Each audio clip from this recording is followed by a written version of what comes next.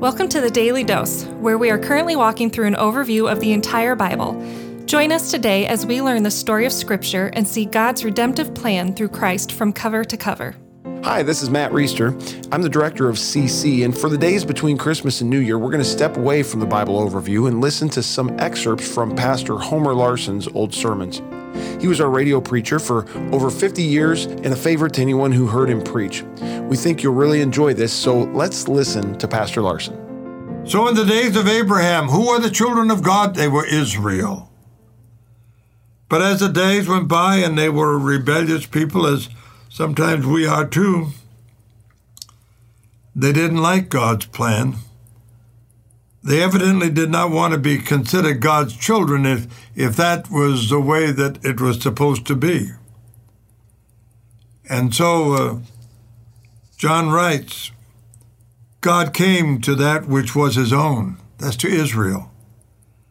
But his own people did not receive him. Yet to those who received him, to those who believed in his name, he gave them the right to become the children of God. Suddenly, when Jesus Christ comes into this world, the whole picture, who is this child of God, changes. The child of God becomes that person who has become a believer in the Lord Jesus Christ. Children of God are not limited to one nationality, to one culture, to one race. Children of God are those who trust Jesus Christ as their Savior and their Lord.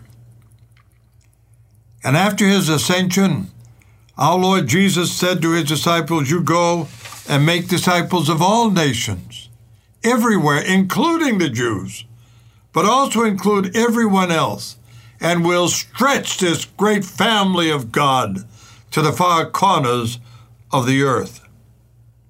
And so they went. And then the question came back after this church was getting larger and there were more and more and more baptized believers in Christ Jesus. Is the kingdom of God limited to anyone? And it is Paul who writes in his letter to the Romans, no, everyone is a child of the kingdom of God who trusts in Jesus Christ as Savior and Lord. It is limited to no one. This is the great truth that he brings to us. No one is excluded. No one is asked, and no one is not asked, would you like to believe in the Lord Jesus as far as God is concerned? He extends that kingdom to everyone regardless of who they are. It is in this sense of the word that our text is formed this morning. When John talks to the people about the kingdom of God and being called children of God, he is telling them of the Father's great love. Listen to our text. How great is the love of the Father that he has lavished on us all, that we should be called children of God. And that is what we are. The reason the world does not know us is that it did not know him. Dear friends, now we are children of God, and what we will be has not yet been made known. But we know that when he appears, we shall be like him, for we shall see him as he is. Everyone who has this hope in him purifies himself, just as he is pure. Let's make this clear now again. Who are the children of God? They are those people who confess their sins to God and receive, empowered by the Holy Spirit, the Lord Jesus Christ into their life.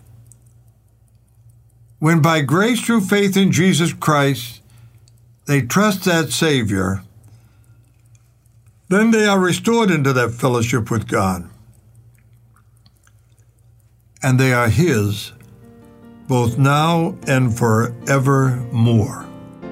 You've been listening to an excerpt from Pastor Homer Larsen's sermon entitled Children of God, which originally aired on September 21st, 2008.